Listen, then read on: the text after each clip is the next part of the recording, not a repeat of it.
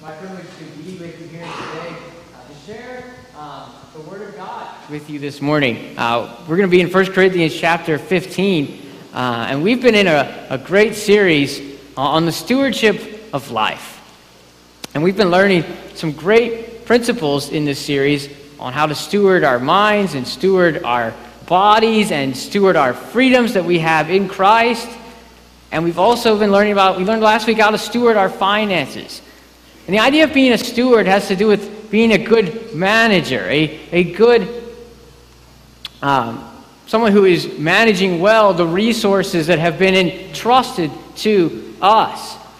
And today we're going to be learning about how we steward truth, specifically the truth of the gospel of Jesus Christ. And there is great responsibility that accompanies being a steward of the truth. I think it's kind of similar to the responsibilities of stewarding a garden.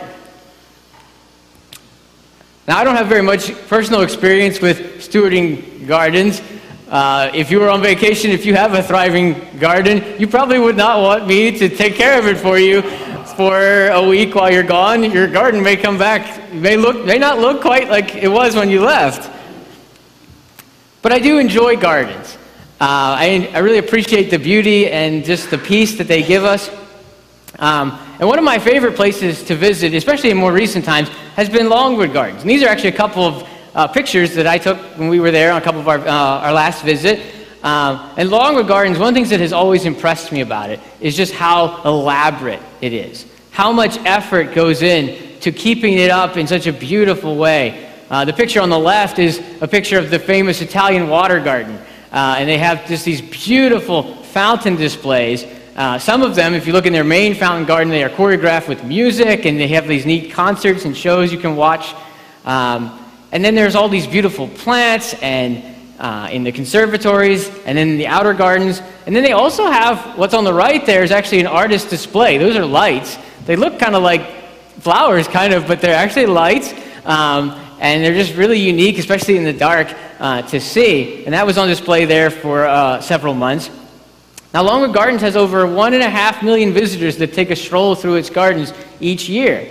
And so I thought this was kind of surprising. I was reading, there are only about a little over 70 people that actually do the stewarding and the upkeep of the gardens, while there are hundreds of other people that work there in other capacities. But the gardens are it's about 1,000, little over 1,000 acres. And they're currently working, if you go up there to visit they're working on this huge project, which is a $250 million project to expand the gardens and create new buildings and new educational opportunities. And it's going to be highlighted by this beautiful 32,000-foot structure, which is made of crystal glass. So I'm excited about that. I think that'll be cool to visit. And Longwood Gardens certainly is one of those places that has a lot of responsibility for those that steward it, those that take care of it. And they do so because they believe that it's valuable to preserve. And in a similar way, God has entrusted us, as people who have believed the gospel of Jesus, to steward the truth of the gospel. And the gospel is the most valuable message in all of the world, because it is the message which tells us how we can be made right with God, who's the all-powerful, loving creator of the universe. And it tells us how we can have a right relationship with Him, how we can have that connection with God. And so our question today is, how can we steward the truth of the gospel? We're going to see 3 ways in which we can steward the truth of the gospel from 1 Corinthians 15. And the first way is that we can steward the truth of the gospel by believing it wholeheartedly. Now, I mentioned we're using this term, we're talking about the gospel. I think it's important that we define our terms. So what is the gospel? Well, the Apostle Paul actually defines it for us in our passage. So we're going to look a little bit ahead in verses 3 through 4, and we read it in our call to worship. Paul writes, he says, "For I delivered to you as of first importance what I also received, that Christ died for our sins in accordance with the Scriptures, that He was buried, that He was raised on the third day in accordance with the Scriptures. And the gospel is the message. It begins with the fact that every person is a sinner. Every one of us has done things that are against God, whether that's in thought or action or in deed. And God is completely holy. And He can't tolerate sin. And so as a result, sin has separated us from a relationship with God. It has separated us from knowing that we will go to heaven one day. And there was nothing we could do in and of ourselves to make that relationship right. We needed someone to intervene for us. And that someone was our Lord Jesus Christ. That's what Paul says here. He says that Jesus died for our sins. And He was buried. And He rose again. In dying on the cross, He took the punishment for our sins. The punishment that we should have rightly borne. But when Jesus rose from the dead, He completed God's work of redemption. He has done all that is required for salvation. And all God asks is that we respond, that we recognize that we are sinners, that we turn from our sin, that's that word repent, and place our faith in the finished work of Jesus on the cross and His resurrection. And that's the way that we can be forgiven of our sins. This is the only way that we can be made right with God and have a guarantee of a home in heaven in the presence of God. And for some of you, perhaps this sermon could end right now. If you've never had that moment where you recognize that you are a sinner and that you need to ask Jesus to be your Savior, you can get that settled today. You can call out to Jesus and ask Him to forgive you of your sins and to save you, confessing that you believe in His death, His burial, and His resurrection as the only way that you can be saved. The Scripture says in Romans chapter 10, Paul writes, he says, "For everyone who calls on the name of the Lord shall be saved." But if you still have questions, that's totally fine. We're going to walk through 1 Corinthians, because the Corinthians had lots of questions as well. And so throughout our study, just a little background on where we are in 1 Corinthians 15. Paul's been addressing a variety of questions throughout the book of 1 Corinthians. In chapter 15, he's addressing the questions about the resurrection. The Corinthians had confusion, probably coming from their surroundings with Greek philosophy and some of the things that they believed. They had a variety of beliefs about the afterlife and about the resurrection. One commentator named Craig Keener, he explains that the Corinthians may have ascribed to some perspectives about the separation of the soul and the body, and the soul goes on to live for eternity. And then some of the Greeks, they expressed other different opinions about about the afterlife. Some of them didn't believe in it at all, while others believed in it without this physical component of a bodily resurrection, which Paul contends for in our passage. Paul gives us an inclination of the nature of their doubts when he writes a little bit further down in our chapter in verse 12. He says, "Now if Christ is proclaimed as raised from the dead, how can some of you say that there is no resurrection of the dead?" Paul here seems to be indicating that the Corinthians were also struggling with questions like, did this really happen? Was Christ raised from the dead? Is there such a thing as the resurrection? And so the Apostle Paul here aims to clarify their confusion regarding the resurrection. So now we come to our passage, where Paul comes to 1 Corinthians 15, and he comes back to the center of the gospel. Look in verses 1 and 2, 1 Corinthians 15. Paul says, "Now I would remind you, brothers, of the gospel I preached to you, which you received, in which you stand, and by which you are being saved, if you hold fast to the word I preached to you, unless you believed in vain." Now, as we talked about, the main thrust of this chapter is the reality of the resurrection and the hope that followers of Jesus have because of it. And this discussion of the resurrection has implications regarding the resurrection of Jesus and also the second coming of Jesus. And then before Paul seeks to resolve these questions for the Corinthians, he reminds them of the common ground of the gospel. The gospel that they have all believed. This was their source of unity in the midst of their confusion.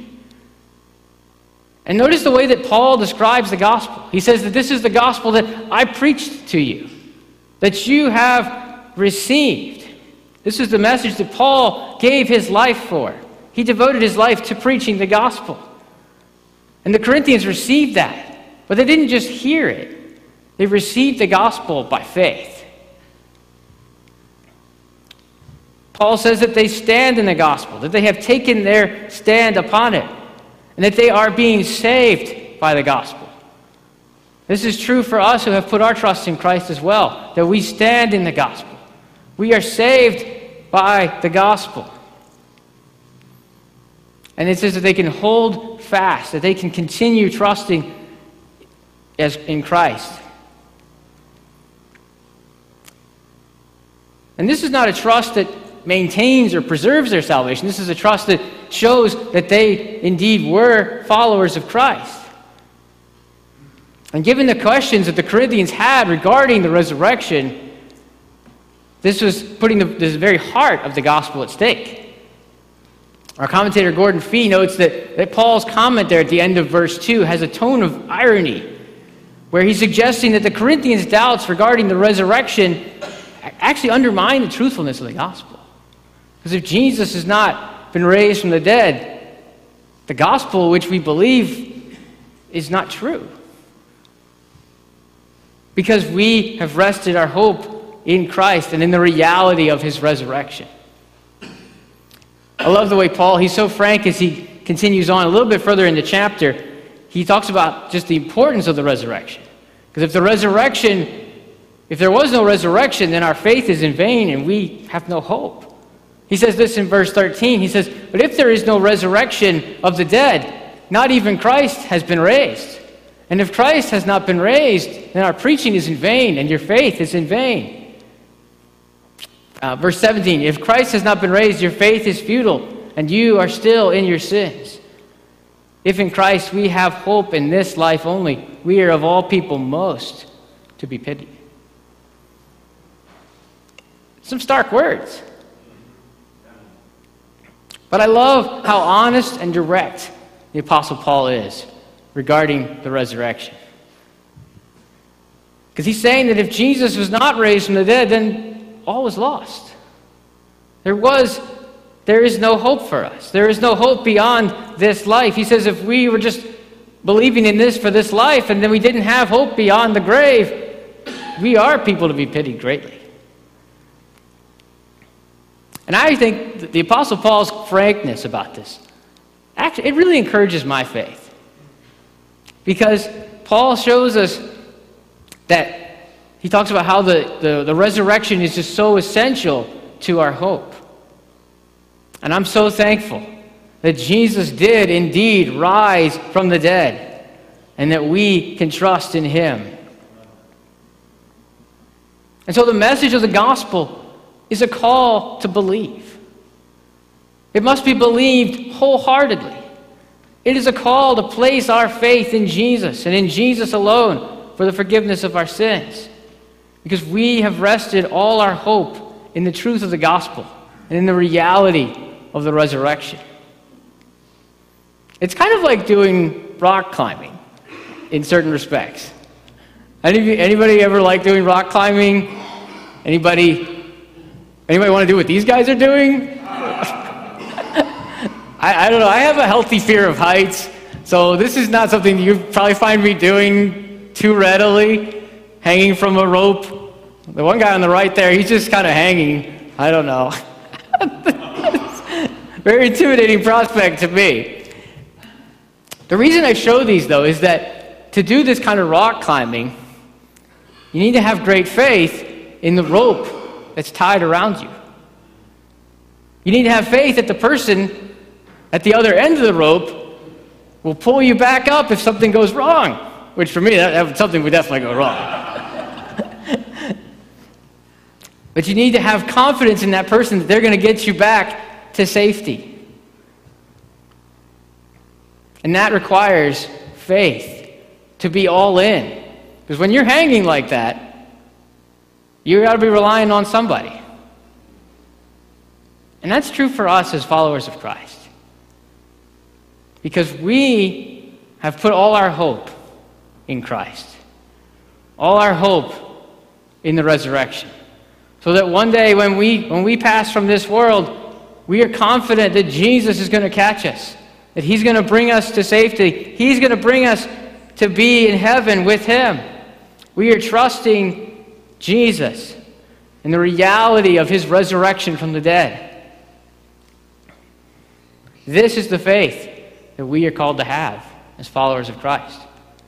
This is what it is to put our trust in Christ.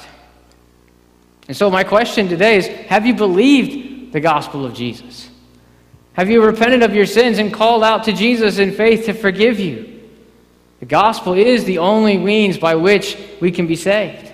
And the resurrection of Jesus is our hope beyond the grave. And we can fully trust in the hope and the reality of the resurrection of Christ. And this salvation, this forgiveness is yours for the asking if you will put your trust in Him. But for those of us who have believed the gospel, I think this has an application for us as well. The resurrection of Jesus encourages me to continue trusting Jesus as I live my life for Him. The resurrection of Jesus reminds me of His great power, of His great love, that even sin, death, hell, the grave, nothing could hold Him back. It reminds me that Jesus is able. And so no matter the difficulties that I face in life, I know that I have hope. I know that He is there to help me. And I know that even as I walk through difficult times in my life, as we all do, I know that there is great hope beyond this life. Paul says in Romans 8, he says that I consider the sufferings of this present time are not worthy to be compared with the glory that will be revealed in us. And so we've seen how we can steward the truth of the gospel by believing it wholeheartedly. Now I want us to see how we can steward the truth of the gospel by proclaiming it boldly. Look in verse 3. Paul says, I delivered to you as of first importance what I also received, that Christ died for our sins in accordance with the Scriptures, and that He was buried, and that He was raised on the third day in accordance with the Scriptures, that He appeared to Cephas, that's Peter, then to the 12. So in this section, Paul explains the essential components of the gospel, which we've talked some about, the death, the burial, and the resurrection of Jesus. But I want to call your attention to that verse, to verse 3, that word. He says, I delivered to you what I also had received. Paul delivered this message of the gospel to the Corinthians. This was a message that he had received from others. And I think this speaks to how the gospel spreads. It spreads from person to person. Every person in this room has heard the gospel from someone. Someone has taken the time to share the good news of Jesus with you. And then Paul defines the gospel for us, which we talked about in those verses. Most scholars believe that this is an early church creed that Paul is quoting that probably dates to within a few years of Jesus' resurrection from the grave. And that reminds me of just how well the gospel message has been preserved. From its earliest days. And it reminds us that God is faithful to His word. That He has preserved it for us.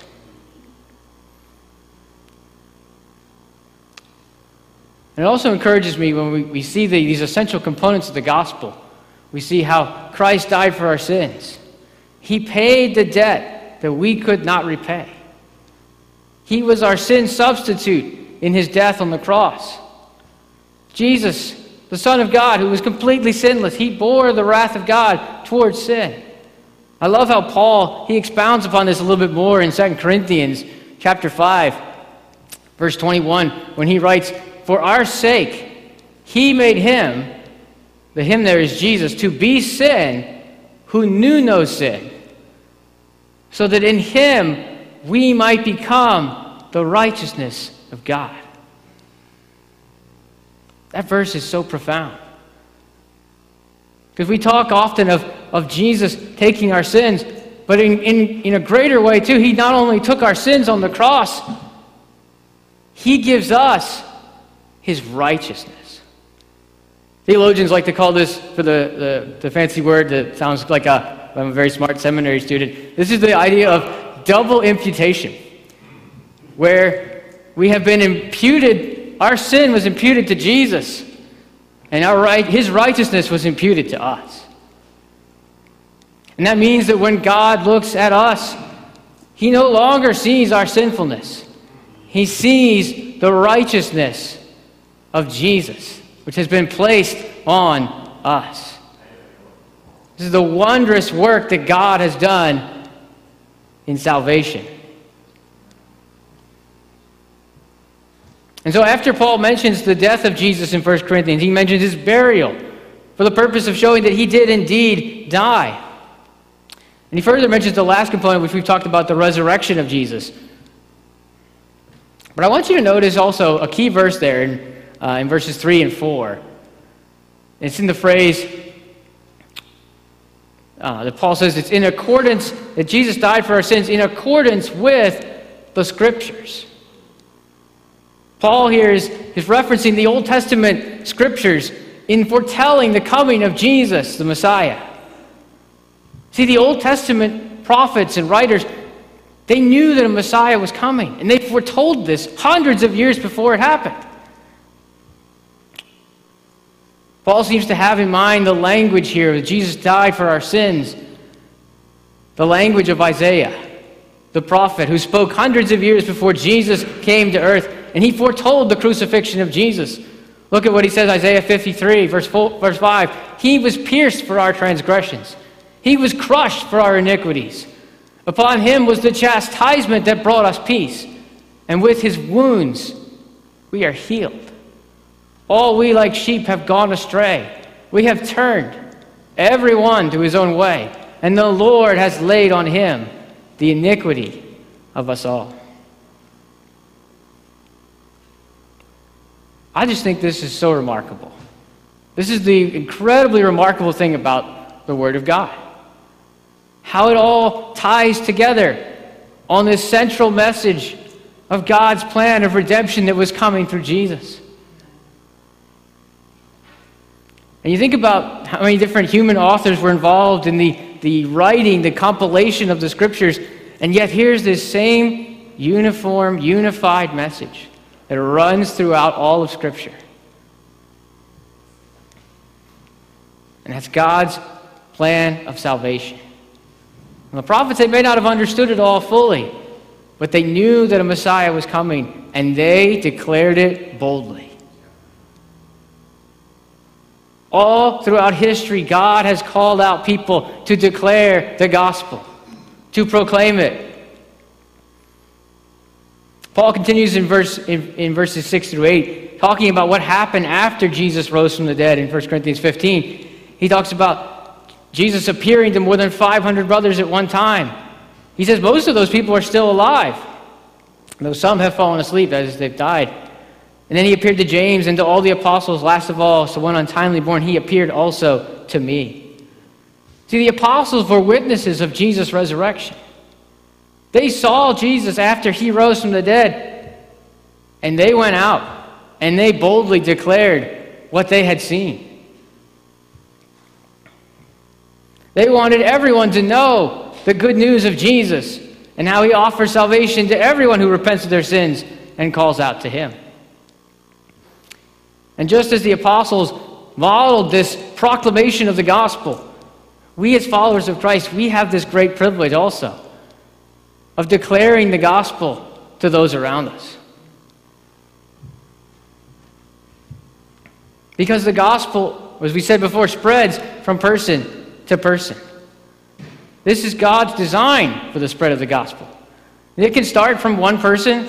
You see, I've got a chart that kind of shows some ideas on how this multiplies.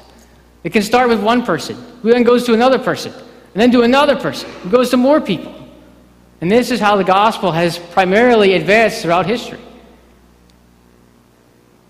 Sure, we have different technologies, we may have different means and methods, but there are always people behind those tools.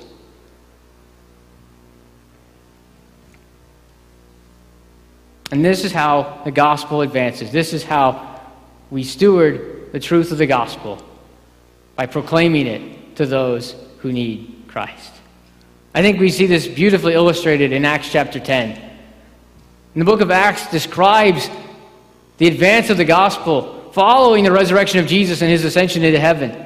In chapter 10 of Acts, we meet a Roman centurion named Cornelius. And Cornelius was a God-fearing man who cared about the Jewish people. He prayed to the God of Israel.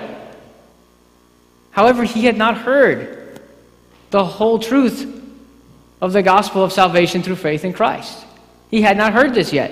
And so God directed the apostle Peter to go to share the gospel with Cornelius. He accompanies some men who come to get him, and he goes and shares Christ with them. And Peter, he goes to the home of Cornelius, and this is what Cornelius says to him in verse 30 of Acts 10. He says, Cornelius said, 4 days ago, about this hour, I was praying in my house at the 9th hour. And behold, a man stood before me in bright clothing and said, Cornelius, your prayer has been heard, and your alms have been remembered before God. Send therefore to Joppa, and ask for Simon, who is called Peter, who is he's lodging in the house of Simon, a tanner by the sea. So I sent for you at once, and you have been kind enough to come. Here's verse 33. Now therefore we are all here in the presence of God to hear all that you have been commanded by the Lord. So here's Cornelius. He didn't have the full truth of the gospel, but he gathered those around him to come and hear what Peter had to say. The truth of the gospel that he did have, he stewarded very wisely. He brought people alongside. And then Peter, he shares the gospel of salvation through faith in Christ with them. And here's the result. In verse 44 we read, while Peter was still saying these things, the Holy Spirit fell on all who heard the word. We see how God moves when his people are obedient and steward the truth of the gospel by proclaiming it. God moves by bringing about salvation. It's just our job to be faithful. It's our job to be obedient to what God has called us to do. And so the gospel really it's a glorious message that we've been entrusted with. Maybe you feel like Cornelius and you don't know much about sharing the gospel, but there are still things that you can do to reach others with the gospel. You can invite others to come to church. You can encourage them. You can show love to them. You can seek to learn more about how to share your faith. Each one of us who have been saved has this special privilege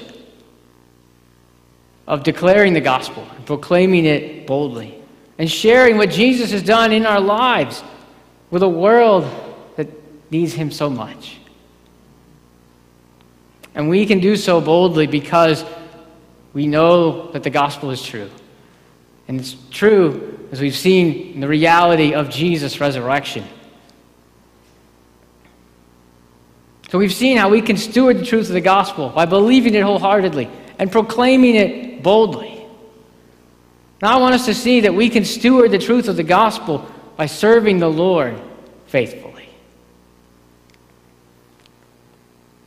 Look in verse 9, 1 Corinthians 15. Paul says, for I'm the least of the apostles, unworthy to be called an apostle, because I persecuted the church of God. But by the grace of God, I am what I am. And his grace toward me was not in vain. On the contrary, I worked harder than any of them, though it was not I, but the grace of God that is with me. Whether then it was I or they, so we preach, and so you believed. Paul knew that it was only by God's grace that he was saved and called to be an apostle. He knew the depths of his sin because he persecuted the church of God. Paul was the early church's greatest enemy. He had orders to arrest people who followed after the way of the gospel. But God's grace changed all that. God's grace was not in vain in his life.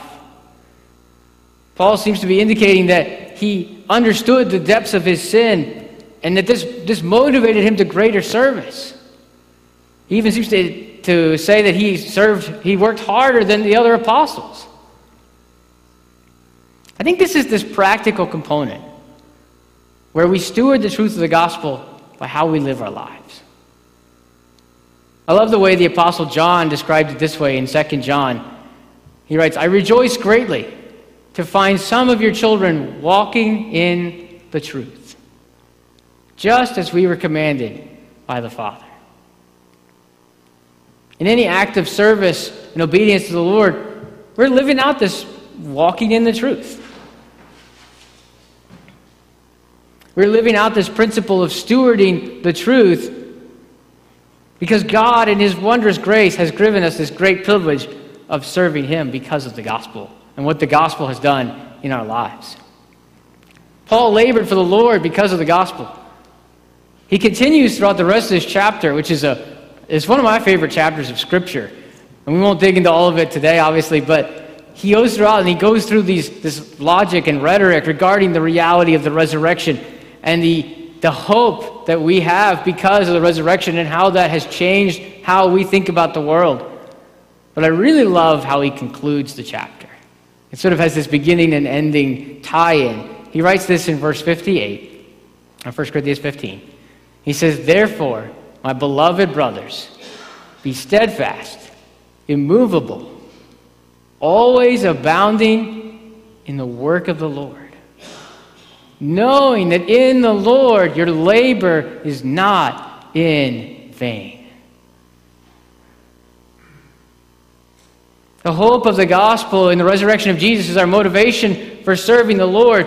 And it's also our guarantee that our labor is not in vain, that God is bringing fruit from the things that we are doing.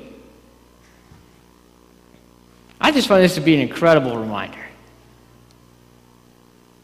Sometimes things may seem hopeless or directionless. But we know that if we are serving the Lord and we're doing what he's called us to do, we're being who he's called us to be, we can rest assured our labor is not in vain. Because it's God that does the work. It's God that brings about salvation. I think it's kind of similar to sometimes we don't always see the whole picture.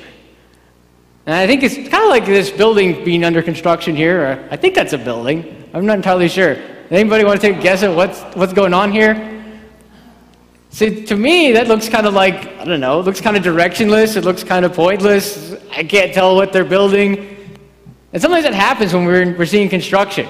If you're on 695 and you're wondering how long it's going to take until this is finished, it seems like it's not going anywhere, right?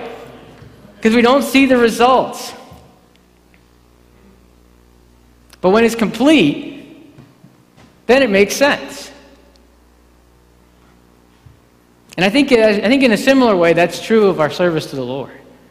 Sometimes we're serving and we're looking and we can get discouraged because we don't see the things that we expected to see. We don't see the results yet. We're still waiting on that. And maybe we won't see them all in this life. But I think when we get to heaven, we'll see the results of our labors. We'll see the fruit and the value of what we have done. And we will see things in this life as well. But what encourages me is I see this verse that Paul says that our labor is not in vain. Even if it doesn't all make sense to us at the present time, we know that we can labor in the gospel. We can be obedient to Christ because he is going to bring about the fruit. I love what Paul has to say in Ephesians chapter 2. He reminds us of the gospel. He says, "For by grace you have been saved through faith. And this is not your own doing. It is the gift of God. It's not a result of works, so that no one may boast." And he says, "For we are his workmanship. We're created in Christ Jesus for good works, which God prepared beforehand that we should walk in them." Paul reminds us of the gospel That we're saved by God's grace through faith. We're not saved by our good works. It's not a result of doing good works that we can have a relationship with God. It's all the work of Christ. It's the gift of God through faith. But as a result of that salvation, which comes through the gospel, He has called us to do good works. He has called us to walk in good works. So we're called to serve the Lord faithfully, to walk in the truth of the gospel. And I think this is how we steward God's truth. We steward God's truth by walking in the truth of the gospel, by serving the Lord. And in all that we do, I think that's in obedience to the Lord, whether that's through our prayers, through our giving, through our attempts to reach people with the gospel, through our love that we show to one another and to the world, the ministries in our church, how we use our spiritual gifts. It encourages me to know that this is what God has called us to do, and that it's not in vain, that our labor will not be in vain, that He will use it for His glory and the expansion of His kingdom. And I think this is how we can steward the truth of the gospel, by how we live, how we conduct ourselves. So today we've seen some great principles, I think, on how we can steward God's truth, the truth of the gospel of Jesus. And we've been entrusted with this wonderful message of salvation through faith in Christ. And we've seen how we can steward the truth of the gospel by believing it, by proclaiming the gospel, and by how we serve the Lord. God is faithful. We can put our trust in Him. And today, if you've never placed your faith and trust in the Lord Jesus, if you've never called out to Him, today we've been talking all about this wonderful message of Christ. Let me just say, today would just be the greatest day that you could get that settled. God offers us a home in heaven if we trust in Him and call out to Him. This is this good news of Jesus, which continues to transform lives. Has been doing so for thousands of years, and it still transforms lives today. Let's close for a word of prayer. Father, we thank you just for your word, how it reminds us that how we steward our lives, how we steward the truth of the gospel is important.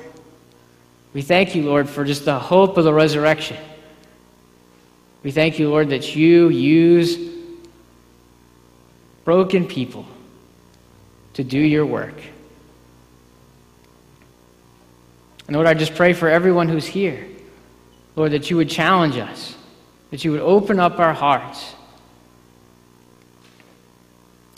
And today, we want to extend an offering for those who want to come forward. I'll be up front. Mike will be up front. If today is your day where you want to place your trust in Jesus, or if you want to come forward and just pray about some things, we will be here at the front.